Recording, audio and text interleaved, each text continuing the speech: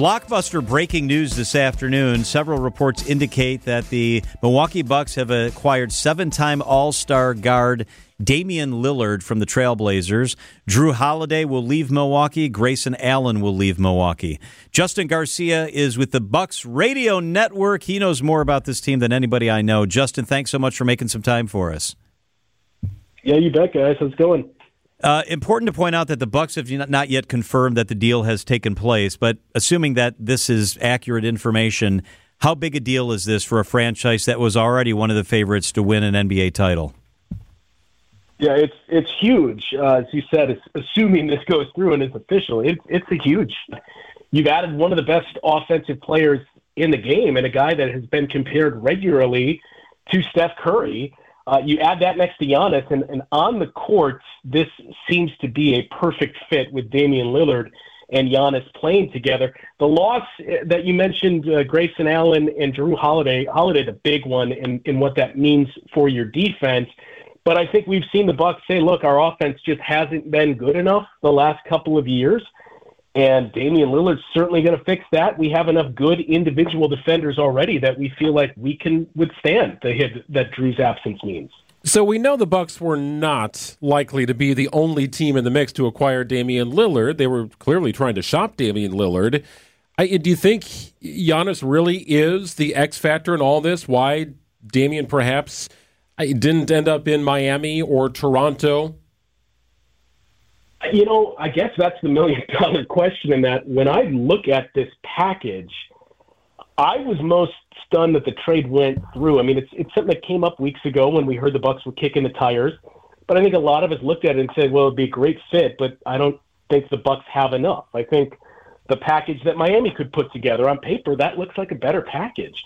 So that's what caught me off guard is when you look at this, I still can't believe this is the best offer that Portland could have gotten.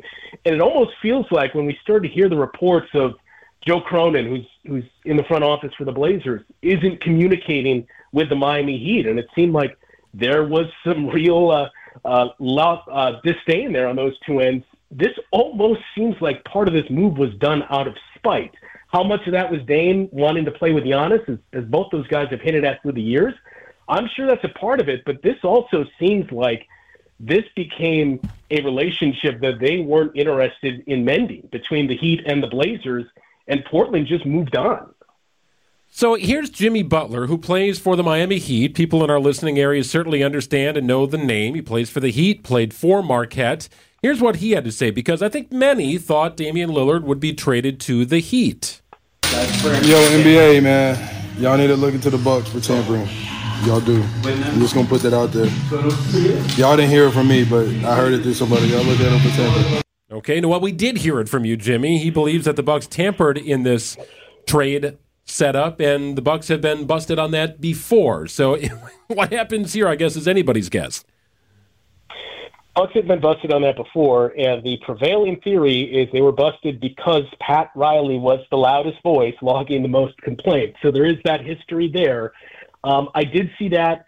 I saw also former Bucks assistant Mike Dunlap tweeted that video and called it weak and told Jimmy Butler not to hide behind sources or someone else if you want the NBA to investigate.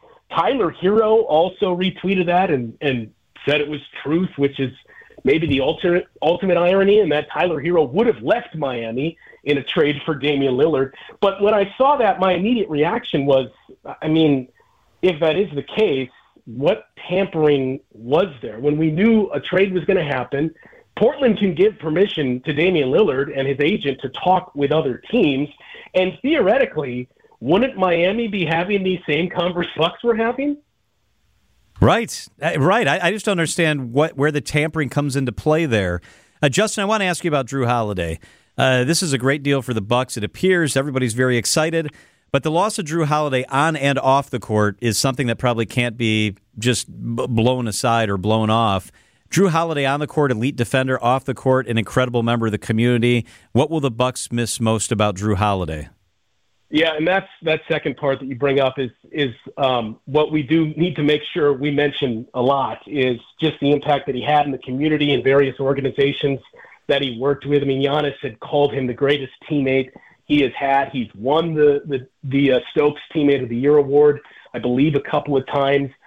He is a guy that was beloved by all of his teammates, by the organization, everybody that dealt with him, and in this community, everything that he and his wife Lauren did for various organizations. That's a big loss for your community. The defense that you mentioned, that's a huge loss for the Bucks. But again, Damian Lillard's an elite offensive player. Drew Holiday's an elite defensive player. So this was just the kind of similar to what we saw 3 years ago when they traded for Drew.